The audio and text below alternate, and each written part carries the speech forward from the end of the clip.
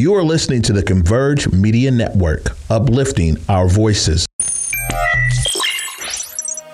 just continues. My, oh my. Rapinoe sends it in low.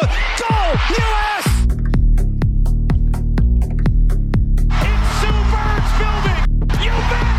She's unconscious right now. Kaepernick, end zone, Crabtree.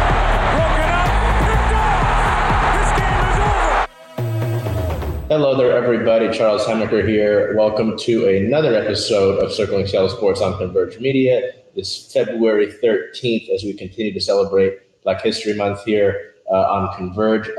Big episode, not only, I say that every episode, but not only because of the continued events throughout our Seattle sports teams, but an important announcement at the end of the video. So if this is the version that's already come out and you can skip ahead to the end and you want to hear that, I mean, feel free. Otherwise, stay tuned for that if you're watching with us here live when the show goes on at 4 p.m. Pacific time. So some big news. Sad that Bell can't join us this week, but the show goes on regardless. Some big news for just about everybody up and down the block. We're hitting that part of the year where things start to really pick up. You know, I know that the Super Bowl just took place, but I put a tweet out on the Circling Seattle Sports Twitter that the Seahawks are preparing for 2023. The Kraken are in second place in the Pacific Division. The Mariners, the Reign, the Seawolves, the Sounders are all in their respective preseason. Sea Dragons as well.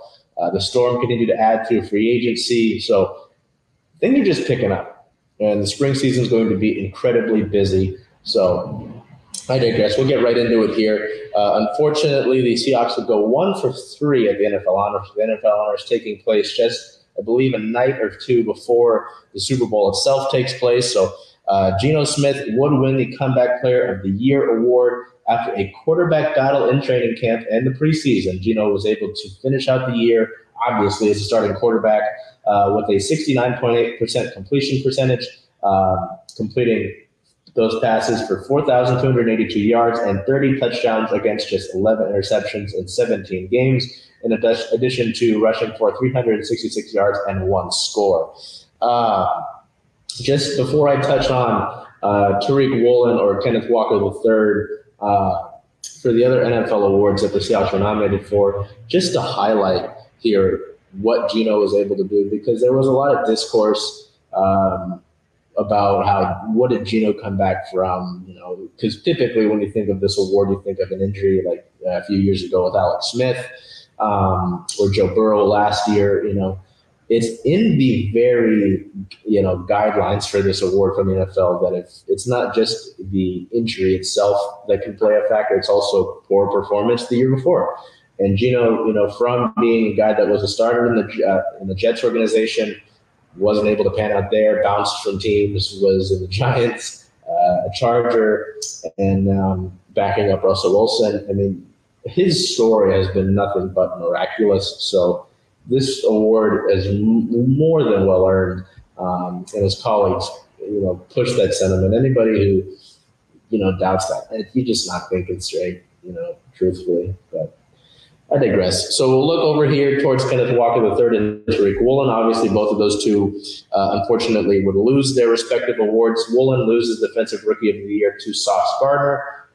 Just a small note on Tariq. Well, so a few notes. Tariq Woolen. Woolen gave up less completions than Gardner, had a lower completion percentage against him, gave up less yards, had a lower QBR, more interceptions, and tied for the league lead in interceptions. Had a lower QBR, a defensive touchdown, more fumble recoveries, and a blocked field goal to add to that impressive year. I just think it's a little ridiculous. You know, Brock Huard made a great point in talking about how as the year went on, Woolen's sort of hype around that sort of thing might have died down a bit as, you know, teams started to target him less and less, and Gardner and the Jets kind of gained more traction as the season went on, in addition to the fact that a lot of the voters for things like this are on the East Coast and don't typically watch Seahawks games anyway. So I understand why Woolen was number 4 despite having a good amount of statistics over Gardner, but I digress. And then for Walker, Kenneth Walker III lost Offensive Rookie of the Year to Garrett Wilson. Walker had more first-place votes than Wilson, but because of the way the voting is tallied up at the NFL Honors, Wilson had about 53 second-place votes, and because of how they're spaced out, I think first-place vote gets you 5 points, the second place gets you 3, and a third-place vote gets you 1, and like that. Wilson was able to have a higher point total than Walker and was able to take the award from him. Walker did not fumble at all this season, had 10 total touchdowns, 1,550 yards rushing while missing several games. So again, I digress. It's fine at the end of the day. You know, these awards are whatever. It's cool to see that the Jets were able to take both of those awards for their rookies. You know, not a knock on their draft class whatsoever, but there was a case to be made that those Seattle rookies should have taken home awards. But at the end of the day, the Seahawks made the playoffs and the Jets did. So I guess there's something for you to hold that over. We'll wrap up with sort of league-related news here on the 10th. Brady made his retirement official. Tom Brady officially fired his retirement letter to the NFL and NFLPA to put comeback rumors to bed. So hopefully we're done with Tom Brady. We'll see about that. He's posting thirst traps on his Instagram now. I don't know what that's about. I know I don't know what's going on with Tom. On the 12th, the Chiefs would win Super Bowl 57. Patrick Mahomes was named Super Bowl MVP just a short while after being named the regular season MVP. Rihanna killed halftime, I'll say that. But that was a great game between two great teams, and now the work continues for our Seahawks to hopefully get to that sort of mountaintop next year and within the coming years. Also, some other news that came out of that day, Derek Carr is likely to be cut by the Las Vegas Raiders. Carr tells the Raiders he won't accept any trade to any team after meeting with the Saints this last week. The Packers are open to trading Aaron Rodgers. Green Bay will work with the quarterback to facilitate a trade if a request is made after his darkness retreat. If you don't know what that is, I know it sounds silly off the bat. Aaron Rodgers is going to go away for like a week into a cabin or something in the woods and completely isolate himself and try to come to a decision on whether he wants his future to be in the NFL. So that's interesting. I can't knock the guy. I'm not Aaron Rodgers. So I don't know. It'll be really interesting to see that. But that is your league news around the NFL. So now we're going to switch gears over to the Mariners here. And before we get to news about the World Baseball Classic and such like that, the Mariners unveiled something pretty exciting. So the announcement came last week that the Mariners are unveiling and launching the Box Yard. So you can see there's a mock-up from the Mariners. It is the building that used to be the Pyramid Brewing Company. They're also taking over the corner building that had the great floors. This is an extension of what we already know and have in Hatback Bar and Grill, and Steelheads Alley. So right next door to Steelheads Alley will be Victory Hall. We'll show you some mock-ups here as we continue on. Victory Hall will be a great gathering place.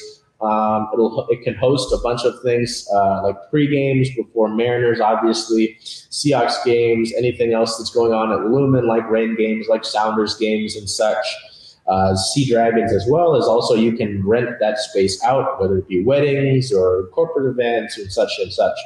That'll be Victory Hall here. We're going to continue to cycle out through different mock-ups of it. That'll be Victory Hall.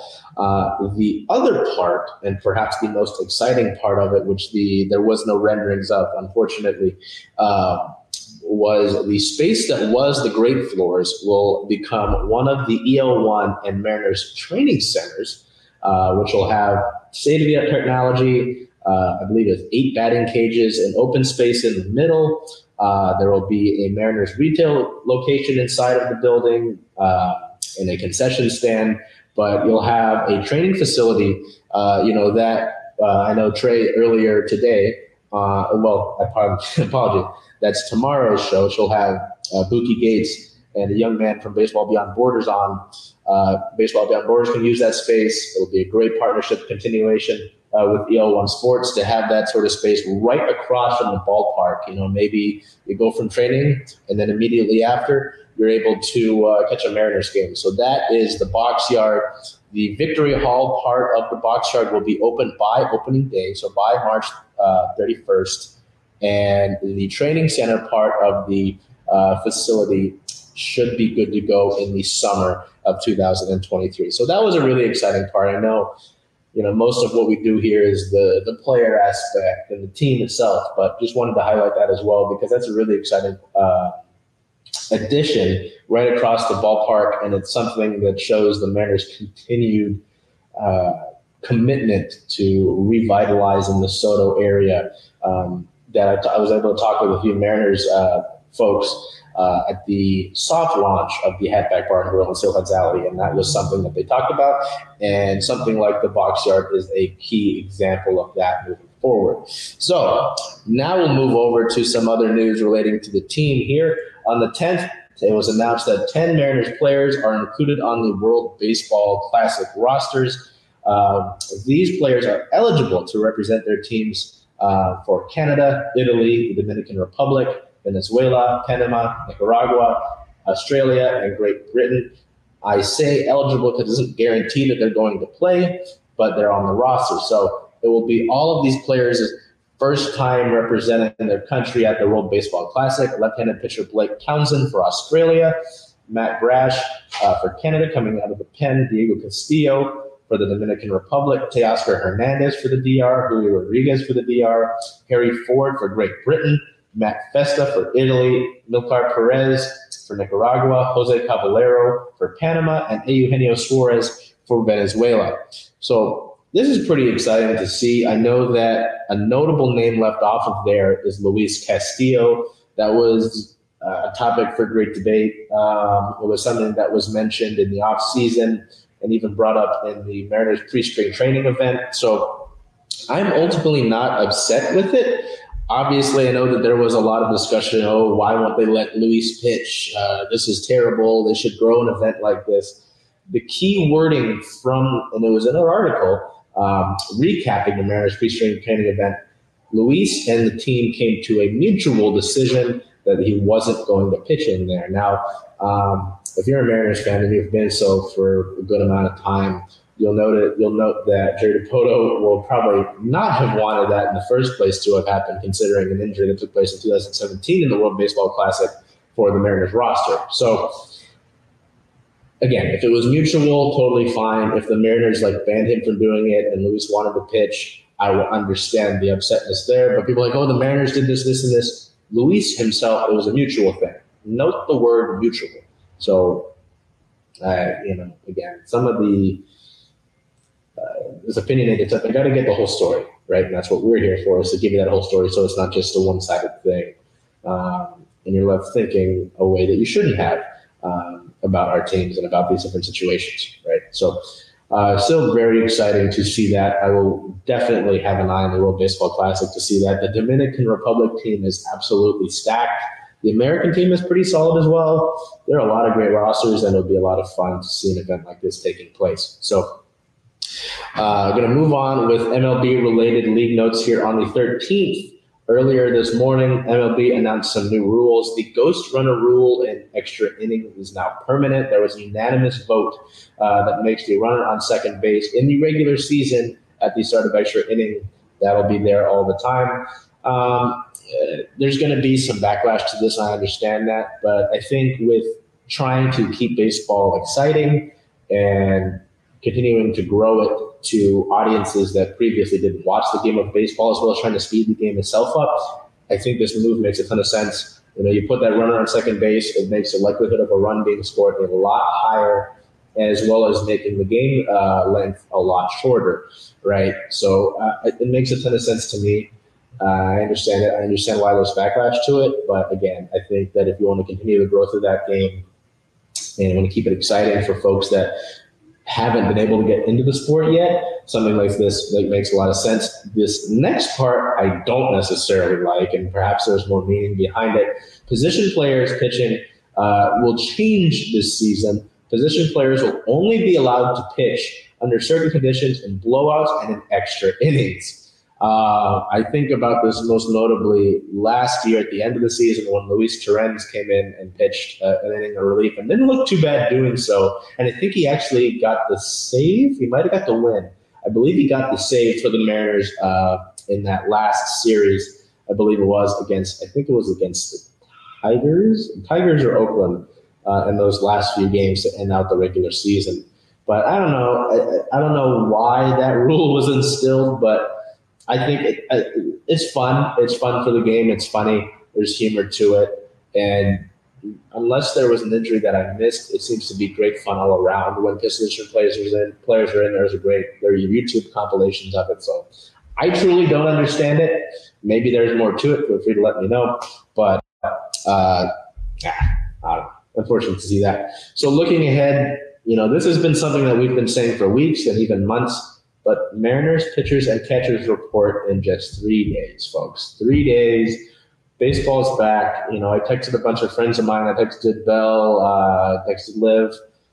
As soon as the Super Bowl ended, I sent them Center Field by John Fogerty. We're getting closer and closer to baseball. We obviously love to cover all of our pro teams here in the city of Seattle, but because of my dad, baseball is just something that's always stuck around for me and always will stick around for me. So it's exciting. It's an exciting time for this to, even outside of that, just as spring comes along, all of the different seasons and all the different teams that are going to come in and begin their years. So that's it for the Mariners. We're going to head over to our Storm here, who made some deals official and continued to add their roster. So we're going to move over here. The team would sign guard Ivan Turner. So this came the day after the Storm made the deals of Durantes and Kyla Charles official. We had talked about those and we had mentioned those last week, that those were deals that were rumored to happen. Those deals are made official now. So we will go over them again. On the 7th, the team signed guard Ivan Turner. Turner has appeared in 104 games over the course of 4 seasons in the league, the bulk of which came with the Phoenix Mercury from 17 to 19, averaging 5.2 points per game, 1.8 rebounds, 1.6 assists, and 0.6 steals per game. An injury cost her the 2020 season. She did return to the league in 2022, signing hardship contracts with 3 teams, seeing action in just 9 games. So Turner is playing with Storm teammate Ezi Magnagor on a team in Hungary, Sopron, after starting the offseason with Polkowicz of the Polish EBLK. In the EuroLeague, she's averaging 7.8 points, 5 rebounds, 3.8 assists in 12 EuroLeague games, including 8 with Sopron. So that is the first move that the Storm made. We're going to acknowledge the second move. On the 8th, the team signed forward Teresa Pleisance. The details of that contract did not get released. Pleisance, a 2022 WNBA champion with the Aces, was originally drafted by the Tulsa Shock in the 3rd round of the 2014 WNBA draft. She's a 9-year veteran, playing 5+ seasons with the franchise in Tulsa, that would get relocated to Dallas and become the Wings prior to 2016. Dallas would trade her to Connecticut on August 6th of 2019, where she stayed until signing a contract in the offseason of 2021 with the Washington Mystics. Over the course of her 9 seasons in the league, Pleisance has averaged 4.5 points and 3 rebounds in 218 total games, shooting 34% from the 3, with 172 of her 350 career field goals coming from beyond the arc. Her best statistical season came back in 2017, when she averaged 7.7 points and 4.3 rebounds in 34 games for the Wings. She nearly matched those averages in 2021 with the Mystics, and contributed 4 points, 2.6 rebounds per game in 31 contests last season with Vegas. So before we get to a piece of news that caused some interesting replies on Twitter, just to note, as the Storm continue to build their roster now, that they still got a lot of pieces to add. You could still add a point guard.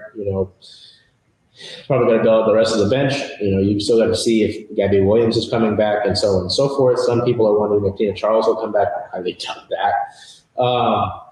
But I talked about this last week as well, and agree with me or disagree with me or call me crazy, but I really think that with the flyers that the Storm are taking on some of these players that are either coming off of injuries or maybe haven't gotten the chance that they deserve in the WNBA, I think that Seattle can be a scrappy, tough, competitive, pain in the behind kind of team that very well could scratch themselves into a playoff spot.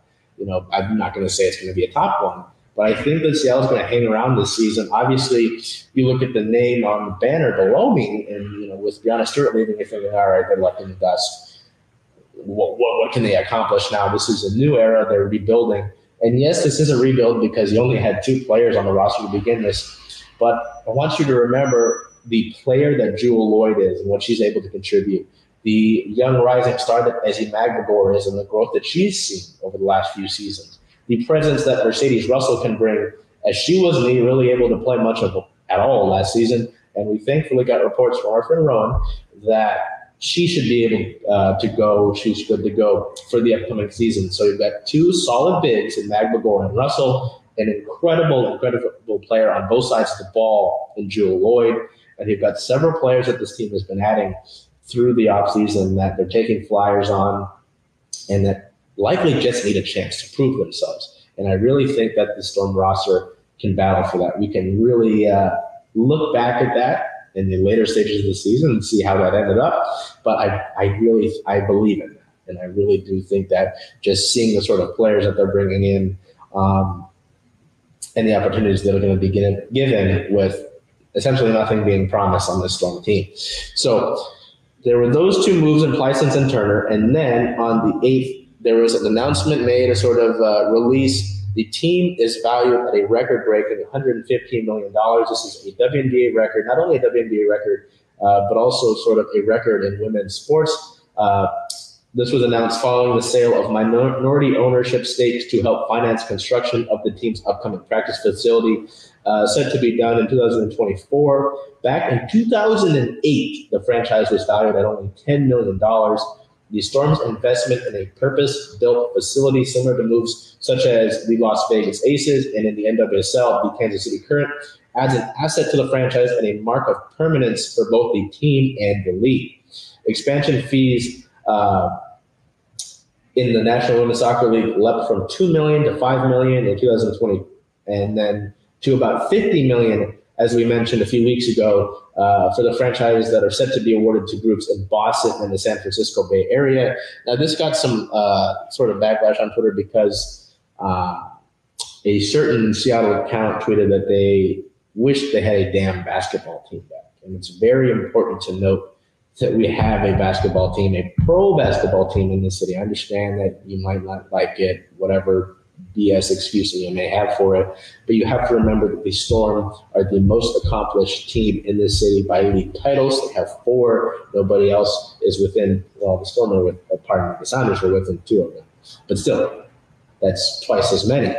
And they've been a force in the WNBA for years, having some of the most accomplished WNBA players put on the Storm jersey. They're trailblazers, the organization itself, not the Portland Trailblazers. But respect needs to be put on this team. That's the bottom line. That's the point. Whenever I hear that, we need a basketball team back in the city, check yourself, especially around me, because that's not right. We've had a basketball team in the city. And myself, with all we do here at Circle South Sports, we're going to be very excited when the announcement that the city of Seattle is getting an NBA team back is announced. But we cover all of our teams here. We give them all the same respect. And the Storm deserve that respect of any of these teams that you're given. So want to note that because we got some really weird replies when we were talking about that and we mentioned this value, this announcement. Because, again, this should be celebrated. This is something that should be celebrated. Those people that tweeted out something about Sue Bird, and they're going to tweet something like this. Remember what you're doing. Think about that. Think about that headspace. Anyway, we're going to move on. A league note, though, this is, we're talking about the Aces and their facility. And there's all this talk about super teams in the WNBA, with Candace Parker heading to Las Vegas, then getting also Alicia Clark, the Liberty, and Stewie, and Courtney Vandersloot. On 8th, it was announced that Las Vegas is under investigation by the WNBA for circumventing the salary cap. They've been accused of making under-the-table payment offers to current and former players, as well as the issue with trading Dearica Hamby. I don't know if we touched on the Dearica Hamby issue, so I'm going to mention that. The Aces traded Hamby to the Los Angeles Sparks immediately after they found out that Hamby was pregnant. So Las Vegas has got some stuff that they got to handle. It'll be really interesting. We're going to keep an eye on that. We're going to keep that in our league notes as soon as we continue to get developments about that. But yeah, that's pretty big news, and that's a pretty big issue for a team that looked to be one of the two that were going to be destined to be in the WNBA Finals this upcoming season. So this is normally where we would transfer over to our Seattle Sounders news, but because there was really nothing that came out of the Sounders, they had a few trainings over the past week, but there wasn't really much going on. The only thing is we have this upcoming friendly between the Sounders and Louisville City, February 18th versus Louisville City. We still don't have any details on that. We just know that Seattle is hosting that friendly, essentially to wrap up their preseason before the regular season kicks off on February 26th. Yeah, that's what we've got coming up next for you. Make sure to keep an eye on us on our socials to know when that's happening, to get updates on that when we learn about that. I guess the other piece of news would be that the Sounders are releasing their, alternate kit. I apologize. On the 15th, we've shown you some mock-ups for that on our socials. So be sure, again, this is a great opportunity to go take a second and check out our socials because of the fact that we get a lot of that news out immediately and when it happens, as opposed to getting this on Mondays, which, we love you guys checking us out on Mondays.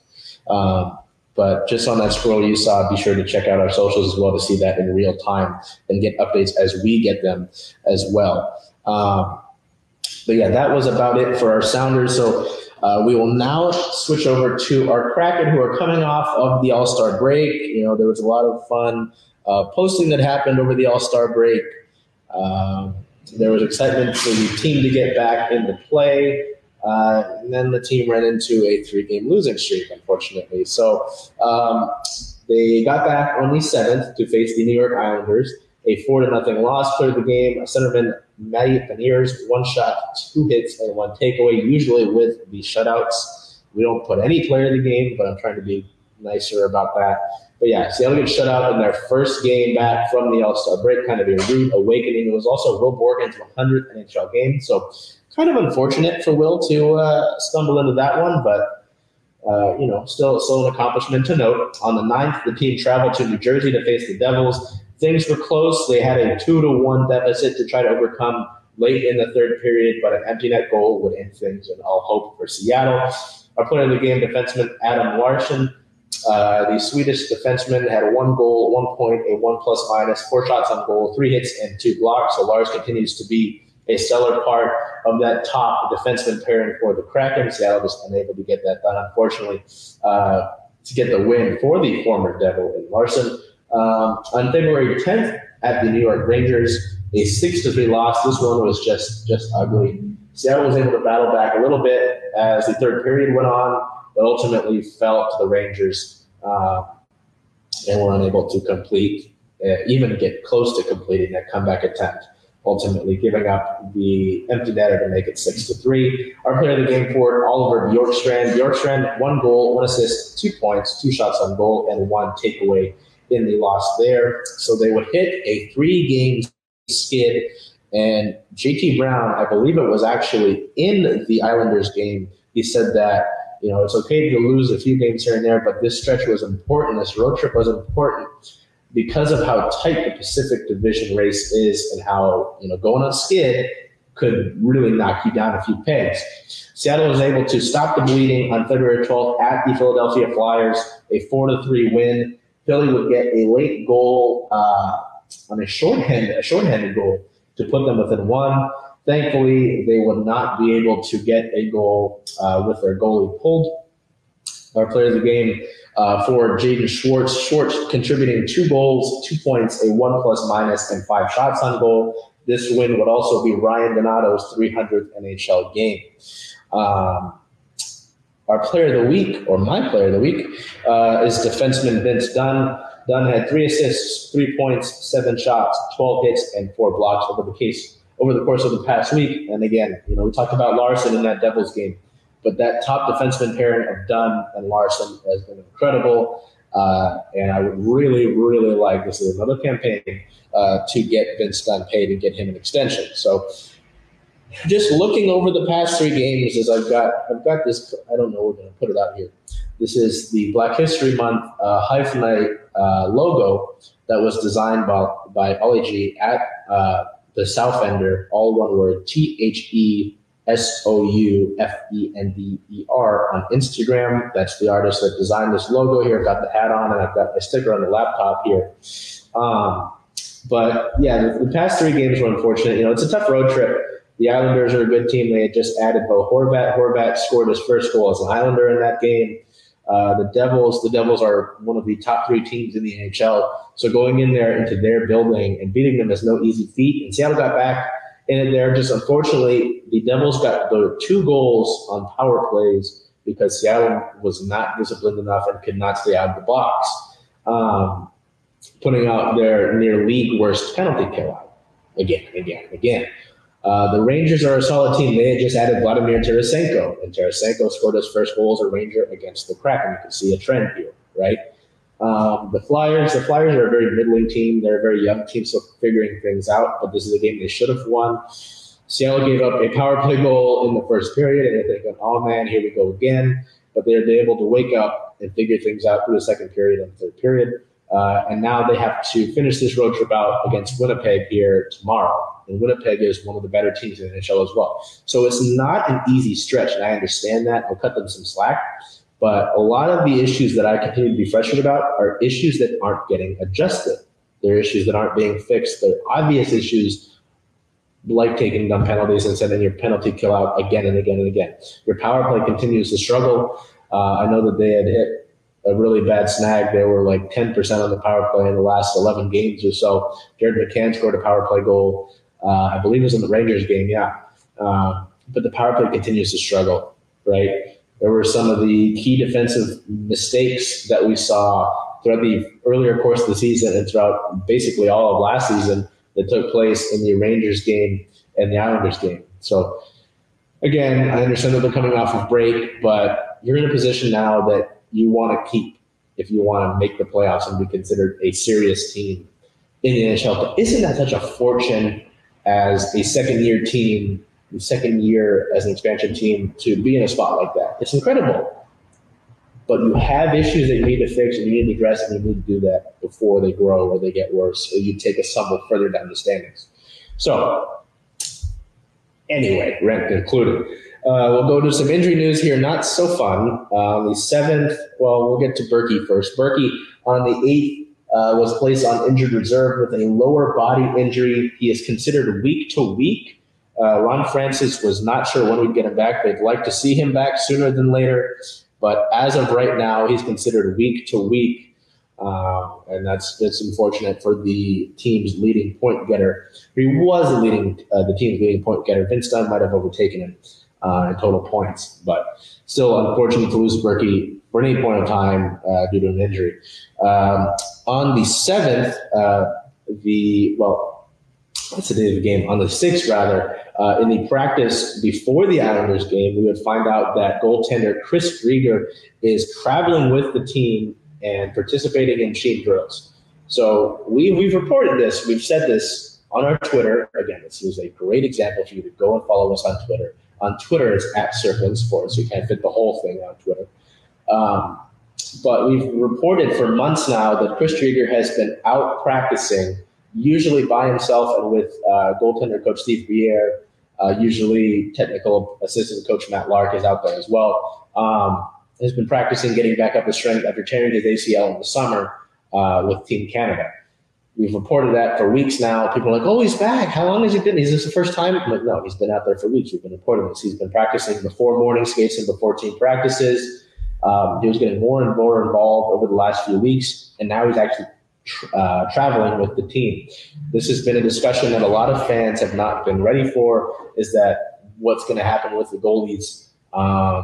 once he's ready to go. Is Martin Jones out after having a really great start to the year, but struggling recently in 2023? There's no way Philip Grubauer is going anywhere, considering his contract is immovable, and two, how great he's been playing since the calendar year of 2023 has started. Right, so it's Jones or Driedger, and I just putting this out there now. I bet Jones is out. I have to think that, considering his age, considering the contract he's on, he was only signed to be a placeholder until Driedger was back anyway. I know people, he had a great start to the year, racked up a good amount of wins. He played solid for what Seattle wanted him to be, and that's all he needed to be. But at the end of the day, he was just a stopgap. So it should be Chris Driedger here back again for the Kraken soon. But that, technically that decision still has to be made. As a corresponding move to Berkey being placed on injured reserve on the 8th, like we mentioned, the team activated defenseman Justin Schultz from the injured reserve list, and he's been playing ever since. So that's a good piece of news if you want to take that. Just unfortunate to lose Berkey, but great to have Schultz back in the lineup as well, which does, and I know that people were excited to get Jacob Megna. We talked about him last week with the trade that the Kraken made, but Megna has now slotted to a healthy scratch. So we're going to move over here to our up next. The team sits at a 30-win, 18-loss, 5-overtime loss record. They are second in the Pacific Division at 65 points. Looking ahead, the team plays 3 games over the course of next week, 2 at home. February 14th at the Winnipeg Jets is a 5 p.m. Pacific time puck drop. February 16th at the versus the Philadelphia Flyers at home. They just played Philly on the road. They'll come and play them back at home. Is a 7 o'clock start. So Seattle will look to make it 2-0 over the Flyers after beating them for the first time in franchise history yesterday. And then to wrap up the week, February 18th versus the Detroit Red Wings is a 7:30 p.m. puck drop. And that game against the Red Wings is actually when, in warm-ups, the team will don their special edition Black History Month Hockey is for Everyone jerseys with this logo on it. So that'll be really exciting to see, and I'm really excited to see our photographer for the night there on site, Liv Lyons, get great shots of those warm-ups and to see those great warm-up jerseys. So merchandise for this, if you're looking for this logo, they've got stickers, they've got patches, they've got pins, I'm not wearing my shirt today. No. And a hoodie. The Seattle Kraken team store's got them at all their locations. They will have pucks with the logo on it at the game itself. So yeah, I'm not trying to plug. I mean, the sponsorship would be great. But just wanted to note that there. If you're like, hey, I like his hat. Anyway, we're going to move on to our OL Reign here. The OL Reign had a busy week as well. On the 7th of the month, they would announce a partnership, a Reign, Olympic Lyon, and Club America partnership altogether. This unique agreement between 3 major actors in women's soccer around the world will strengthen the existing links between the clubs and develop new collaborations in various fields. They quote from the press release. So effectively, what this seems to be for these 3 clubs is a partnership to help grow the game of women's soccer, to help grow, that whether that be on the professional level, as the clubs themselves are, for their respective academies. I know that I believe it's Angel City FC and Tigres have a partnership, and there are several others in the works as well. The first axis that will be developed around aspects related to women's professional teams, with the sharing of knowledge and skills between the various staffs of the 3 clubs, exchanges of information on recruitment, scouting networks, and the organization of friendly games. The inaugural friendly match, symbolizing this new partnership, is scheduled for Saturday, February 25th at Starfire Stadium between the Reign and Club America. So we have it up next to look at a sort of preseason matchup for the Reign to look forward to. We'll see you there, at Starfire for that on the 25th. When asked if there was the possibility, of there being a friendly between the Reign and Lyon, there wasn't a clear answer on that from the different representatives in the press conference for this announcement. So I imagine there will be, but there wasn't a clear definition that we can give you at this time. So that friendly that we mentioned will provide fans with the opportunity to visit the Reign's new training site for the first time, if you didn't know, if you don't follow our socials. The Reign have been training down in Starfire. They have some offices there as well, so great to see a sort of established training facility for the Reign. Those tickets have already gone on sale. There will be merchandise there available to purchase at the event, including a limited edition scarf to commemorate the partnership between all three clubs. A second level of collaboration will be set up between the academies, embodied by exchanges on the organization of the structures, the strategies, and the techniques of the training between the educational teams, the immersion courses, as well as invitations on the youth tournaments. Finally, on the non-sporting side, there will be synergies that will be activated around joint communication, campaign on the values of sport, exemplarity, and transmission to young people, sporting excellence, and certain CSR themes. The sales and marketing teams will also share their networks and international partnership opportunities. So again, this largely just seems to be a great opportunity to continue to grow the game of women's soccer, have these friendly matches against each other, try to continue growth in the academies as well. So there was that announcement. On the 8th, we found out that midfielder Jess Fishlock was called up to the Wales women's national team for the upcoming Pinatar Cup. The Pinatar Cup is an invitational women's association football tournament held in March in San Pedro del Pinatar, a region of Murcia, Spain. In the first edition that was held back in 2020, it was contested by Iceland, North Ireland, goodness, I apologize to my Ireland roots for that botch, Scotland, and Ukraine. The tournament is organized by the company called IAST Sports, which is originally from Slovakia. So best wishes to Jess in that tournament. And then finally, the NWSL schedule was announced the same day on February 8th. We finally found out all of that sort of information after waiting. I know our friend Jen Williams was unable to plan one of a few trips to see the Reign play because of this taking place, because of the delayed schedule, but we finally have it after this long wait. So let's get into it. So here's the first, we'll go through it here. The NWSL schedule has 28 matches total between the regular season and Challenge Cup, 14 at home and 14 on the road. I apologize, you should have me on this. The schedule was made in order to minimize matches taking place during the World Cup this summer. The Seattle versus Portland doubleheader will take place on June 3rd at Lumen Field.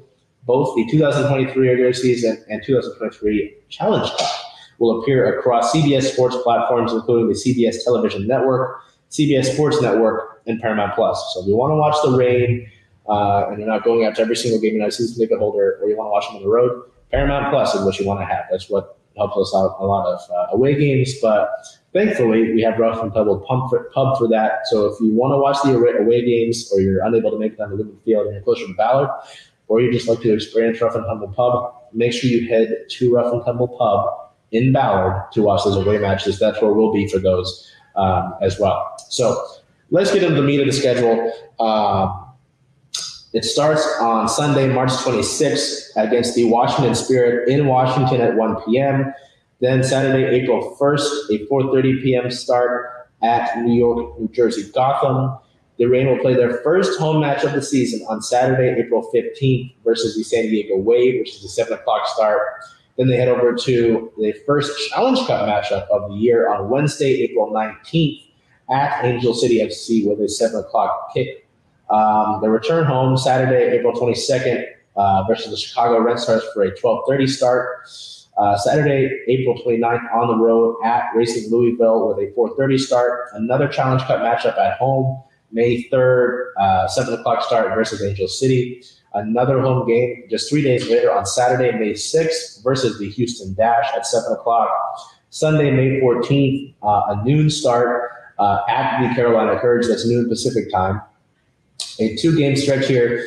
Sunday, May 21st at home versus New York, New Jersey, Gotham at 3 o'clock start. Saturday, May 27th, 12:30 start versus Angel City FC. Another Challenge Cup matchup on the road here, May 31st. May 31st at San Diego Wave. That's a 7 o'clock start. Saturday, June 3rd, that's the Portland versus Seattle doubleheader. The Reign get the afternoon window, a 5 o'clock start versus the Portland Thorns in that doubleheader. A few days later, on Saturday, June 10th, they will play at home versus the Kansas City Current. That's a 7 o'clock start. On my birthday, Saturday, June 17th, I apologize, a 5 o'clock start on the road in Houston against the Dash. Saturday, June 24th, 7 o'clock start at the San Diego Wave. Another Challenge Cup matchup Wednesday, June 28th. At 7:30 start at Portland. Saturday, July 1st at home versus Racing Louisville at 12:30. Friday, July 7th at 4 o'clock at the Orlando Pride. 2 back-to-back Challenge Cup games, and they wrap up the Reigns Challenge Cup schedule before the tournament, that is. Friday, July 28th at 7 o'clock versus the San Diego Wave. And then Sunday, August 6th versus Portland at 3 o'clock. So that wraps up the Challenge Cup there.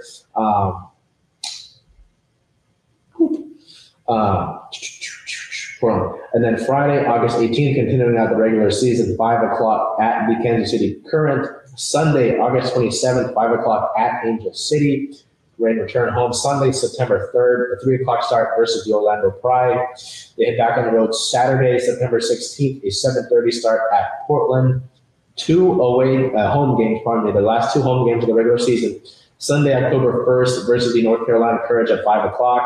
And then Friday, October 6th, 7 o'clock versus the Washington Spirit. They will close out the regular season on Sunday, October 15th at 2 o'clock at the Chicago Red Stars. So we'll cycle again here through the regular season. If you need to look at that, you can feel free to pause on that. And then here is the Challenge Cup matches for the Reign in the 2023 season, which takes place now during the course of the regular season as opposed to being a sort of preseason tournament in years past. So it's very exciting to be able to have the schedule out finally. It makes our planning much easier for things like that, especially with overlap in certain games. But just to get back to it, we were at training on the 10th last Friday to see the team out there. Unfortunately, not having those 7 players with their respective national teams for the She Believes Cup. But I do talk about someone related to that. But good to see someone that really stuck out to me was Elise Bennett. Seeing Elise Bennett out there, she looked great, whether it was physically or just throughout the different things that the Reign did throughout training. Really excited to see Elise Bennett on this club in 2023. Now, I mentioned the She Believes Cup. We hit league news here. What's happening with Team Canada? If you follow some of our Reign players, or basically any of our Reign players on social media, many of them shared posts relating to what happened to Team Canada, as teammates Quinn and Jordan Heitzema shared. Despite winning gold at the Tokyo Olympics, players on Canada women's national team are still seeking equitable and sustainable conditions. Ahead of the She Believes Cup, the players took strike against Canada Soccer, taking collective action over pay inequity and funding cuts that significantly affect their ability to prepare for the World Cup in July. After just 1 day of that strike, it was called off as a joint statement from the players detailed that Canada Soccer considered steps that could result in those individual players at the camp paying millions of dollars in damages. That's troubling because, in addition, despite players playing in 17 matches over the course of 2022, they have not received any compensation at all from Canada Soccer for their work last year and have earned significantly less than their male counterparts in previous cycles. So basically, think about this. You're going to work. For the course of the year, you do not get paid for your work, and you've already been earning less than your counterparts in previous pay periods. I mean, it's really messed up what's going on with Canada Soccer. I know several of the players, obviously Jordan Heitzema and Quinn, other players around, like Christine Sinclair, have mentioned that they're basically being forced to play these matches. So it'll be really interesting to see how this develops for the strike itself. You also want to see much, much better, that doesn't need to be said, from Team Canada in this situation, but it's pretty stunning to see that this is even taking place. So again, we'll keep you updated with this as it continues to develop and continues to go on in our league note segments going forward. Thankfully, on the bright side, we do have a match to look forward to. February 25th versus Club America. We finally have a friendly match to look over for our Reign before they begin their regular season. And we know when the regular season starts, so that's great to finally know that. and finally prepare for that. We head over to our Seattle Seawolves here, who closed out their preseason with a scrimmage. It was originally sort of looked at as a preseason match before the match kicked off. And a few hours before, I learned that it was just a scrimmage match. So the Seawolves would hand it to Seattle Rugby Club, beating them 49-0 in 40 minutes of play. They only played a half of rugby and were able to score 49 points. Our play of the game, captain and number 8, Riekert Hadding scored 2 tries on the day. And yeah, Seattle looked rusty at first to begin things. They were trying to get passes together, couldn't really string things together, but just a little bit in, they were able to get going and able to kind of find their stride, especially as we reached the 40-minute mark of the match. After that scrimmage had ended, both teams kind of split into split squads. I'm sorry to use the word split twice. And demonstrated lineouts and passing drills for the fans that were in attendance. So that was kind of cool to see. It's obvious that Seattle Rugby Club and the Seawolves have a nice, solid connection to each other.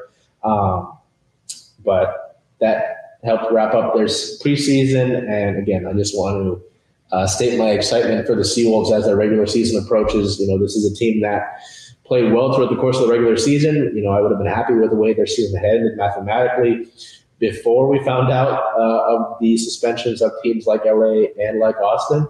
And then they made it to the playoffs. And then they were able to win their playoff matches, including a road match, and then go to the MLR title and put up a fight against New York. And then they added a bunch of great pieces, young pieces, and established pieces over the course of the offseason that just make this team look better. And you have to wonder when things really they find their stride, who's going to stand in their way. Again, this is the preseason, and I don't want to get ahead of myself, but all signs look positive for the Seawolves team. So speaking of New York, Seattle's first game of the season, first game of the regular season, is February 18th versus the New York Ironworkers at 6:30 p.m. Pacific time. That is at Starfire Sports. This match will be broadcast, I believe it's on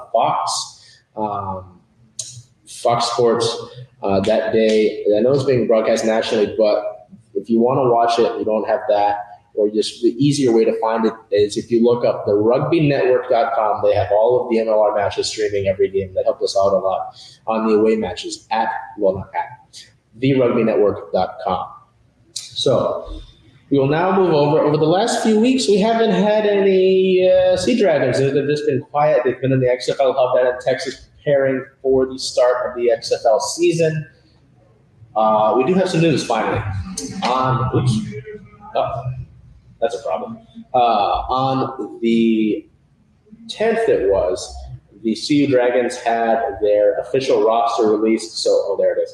The 9th, pardon me. The team released their 51-man roster for the 2023 season. Some notable names on there. So now we can finally go over that and learn there are Sea Dragons. So starting out with the quarterbacks and running backs. Quarterbacks, Ben DiNucci and Steven Montez obviously round that out, but Harrison Frost joins the group, including now we look at Morgan Ellison, TJ Hammonds, Brendan Knox, and Charlie Taumapeu. Round out the running backs here. We move over to our pass catchers on the wide receiver spot. Obviously, Josh Gordon is the big name to watch. Jawan Green, Blake Jackson, Ja'Cory Pearson, Jalen Redd, Jordan Vesey, and Damian Willis round out the pass catchers of the group. Interestingly enough, there was no tight end listed on the roster as a tight end. Maybe I'm not too sure how that'll go, but there was no tight end or fullback listed on the roster as those respective positions. They could be under different positions, but they weren't listed that way. We move over to our offensive line. Tiyan Karoma, Michael Monet, Chris Owens, Jared Thomas, Paul Grattan, Liam Jimmins, Barry Wesley, Javon Latuli, and Ryan Pope line up the big hogs up front for the offensive line to protect one of those quarterbacks, whether it is DiNucci or Steven Montez. We flip over to the defense. On the defensive line, Austin Feolu, Daniel Joseph, Nico Lalos, PJ Hall, Trayvon Hester, Antoine Jackson, Sama Pama, former University of Washington Husky, actually follows us on Twitter, so what's up, Sama? And Elijah Ponder. We move over to our backers, our linebackers, Jordan Evans, Clarence Hicks, who's pictured here, Cesar Skipper, Trey Walker, and Emmanuel Smith. We go over to our cornerbacks, guys who are going to try to create a sort of no-fly zone here in our safeties. Cornerbacks, Antoine Brooks, Quinterio Cole, Shabari Davis, Registerman Ferris, Chris Jones, Zafir Kelly, Lyndon Steffens, and Bryce Thompson, and Mikael Wright, as well as the safeties Elijah Holder and Sharif Miller. You are reading that right. There's only 2 listed safeties on the roster, so that might be a problem. We look over to our special teams here to round out our roster. Our kicker will be Dominic Eberle, our long snapper Thomas Fletcher, and our punter Cameron Nizialek. So that is your 2023 51-man roster for our Seawolves. So they're preparing for their season opener in just a few days, actually on Sunday. We'll get to that when we get to our up next. But it's really interesting to see, Montez and DiNucci obviously stay as the quarterbacks. I'm really excited on Brendan Knox. Morgan Nelson was the one that you saw pictured there. Obviously, Josh Gordon, everybody's excited about Josh Gordon. I know a lot of people have been like, where are the Josh Gordon Sea Dragons jerseys at? Ja'Cour Pearson, though, and Jalen Redd, they interest me as well. Offensive line is going to be key. You look at the 2 teams in the Super Bowl, right? The Chiefs and the Eagles have great offensive lines. So being able to protect your quarterback, being able to set the run, that'll be a big deal. The defensive line, great to see guys like PJ Hall, Nico Lalos down there, Sama Pama, again, University of Washington guy that actually follows us. That's great to see. Jordan Evans will be exciting at the linebacker spot. Some interesting names on the cornerback list. Lyndon Steffens was a Seahawk at one point. Anton Brooks is there. Mikael Wright, I believe he's an Oregon guy. He used to be Oregon. Only having 2 safeties is an interesting look. Just, in case of injury or something else like that. And then Dominic Eberle was a signing that a lot of people were excited for as well when that was announced. So great to actually have an idea of what our roster looks like going forward, especially considering that the first game of the season is this Sunday. So the first game of the XFL season for our Sea Dragons is February 19th at the BC Defenders. That's a 5 p.m. Pacific time start, and that game will be on ESPN. So if you're looking for a place to find that, luckily ESPN will have that. Makes that a lot easier for us to find. So we're going to sort of get towards our closing here as we go over to our Seattle Star of the Week. There was an easy decision for me this week with Geno Smith winning the Comeback Player of the Year award. I think we might have had this when the season ended or we did our season in review, but for him to win the award and to really put the cherry on top of an excellent year for Smith, just a total 180 of what he's dealt with for the majority of the season, being the guy that led the Seahawks to the playoffs, a guy that had the locker room in the palm of his hand. Just great to see that ultimately the year that he had. And he's going to get paid, when we get to how much he's going to get paid, that's an issue in and of itself that, we'll have to talk about as the offseason rolls on, especially with the Super Bowl already finishing up. But Geno had a great year. Bottom line, Geno had a great year. So now that announcement I talked about, normally this would be where we wrap up the show, but we do have an announcement. Some of you might have seen the accounts on Twitter, or you saw that I had the announcement sort of brought up where I was winking, talking about minor league teams. We're launching CSS Futures, which is certainly Seattle Sports Futures, covering, as you can see above me, the minor league teams and affiliates of our pro teams here, of our 8 pro teams here in the city of Seattle. Not all of them have affiliates, but teams like the Mariners and the Kraken have those respective affiliates. The Sounders have the Tacoma Defiance, as you can see on this nice list below, where are we? Right here, right? As well as the semi-pro teams that play here, like Ballard FC, Everett Silvertips, the Seattle Thunderbirds. I know there's some rivalry there, but still, this is what we're going to be doing. You're going to want to follow us as you see the tagline that's going across the comeback here.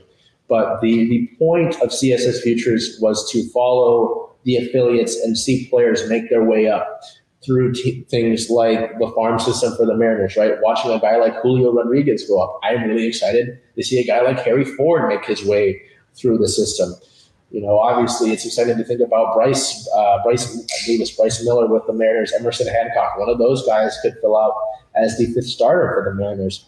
You look at the Coachella Valley Firebirds, a guy like Riker Evans. It's really excited to see him maybe join the Kraken next season. We already posted today's Kraken prospects last week in review to see what prospects totaled the most points over the past week. The Silvertips and the Thunderbirds. The Thunderbirds are the number one team in the WHL Western Conference, and they have 10 NHL prospects on their roster. The Silvertips, they're not having the best year, but they have a ton of talent on that team as well. Ballard FC was a ton of fun to watch last year, to play in Interbay in their inaugural season, make it to, I believe, a semifinal match in USL 2. The Defiance, the two Sounders draft picks, for example, just signed on for the Defiance outside of a bunch of other things and stuff like that. So you can see our list here of all the teams that we're going to be covering. You're going to want to follow us on those accounts. On Facebook, this is going to be Circling Seattle Sports. On our YouTube, it will be the same as well. We'll be posting videos on those teams as well for CSS Futures, but excited to announce that division. We have another division coming that we'll have sooner rather than later, but just wanted to announce the launch of CSS Futures. I apologize. You're going to want to follow those accounts on Twitter and Instagram to keep up with those. If you're a person that wants to keep up with the growth of those teams, the growth of the minor league affiliates, whether it's that or the semi-pro teams and like the Thunderbirds and the Silvertips and Ballard, or you can support CSS. So that'll wrap us up. Again, this is all you're asking, why so much work in addition to 8 pro teams, or why continue this coverage? Whether it's the major outlets or other folks who try to do what we do, there's nobody doing what we do here at Circling Seattle Sports. We have so many great photographers. Belle Garcia, in her own right, has grown excellently on the mic and as a writer. We've got a bunch of other things coming. I appreciate Cuddy behind the camera. I know he's got stuff to do. We're going to try to get up here. But there's no one doing what we do. And I pound the table because it's frustrating to see that we still have to fight for that respect, fighting for covering all these teams the same. Certain outlets say they're Seattle Sports. They've changed their name to Seattle Sports. They only cover 2 of them, primarily. It's BS. You claim that you want other outlets claim that they're pro-Seattle, pro-women's sports. They don't show up for the games like we do. They don't provide the coverage like we do. They're not on site. I don't have a car, and I'm going out to training at Starfire. I was at Cheney Stadium in 2021 for these rain games. I'm going up to Everett for these Silvertips games, and Aqua Sox, and Kent for these Thunderbirds games. There's nobody doing what we do, and there's nobody that has that passion for these teams, that love for these teams. I love this thing, man. I love all of this. So anyways, let's get out of here. Make sure you have a great rest of your day, great rest of your week. It's been getting better out there. Don't fall for the false spring. Do whatever you can to make today a great day. Curtis, let's get out of here.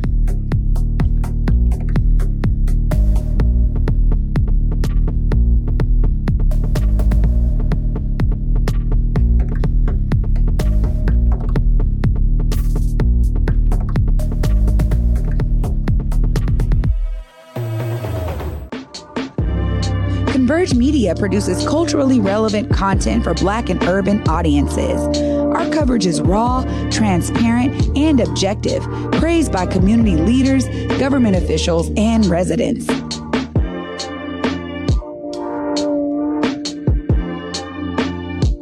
Support Converge Media today via Venmo, Cash App, or PayPal at Converge Media.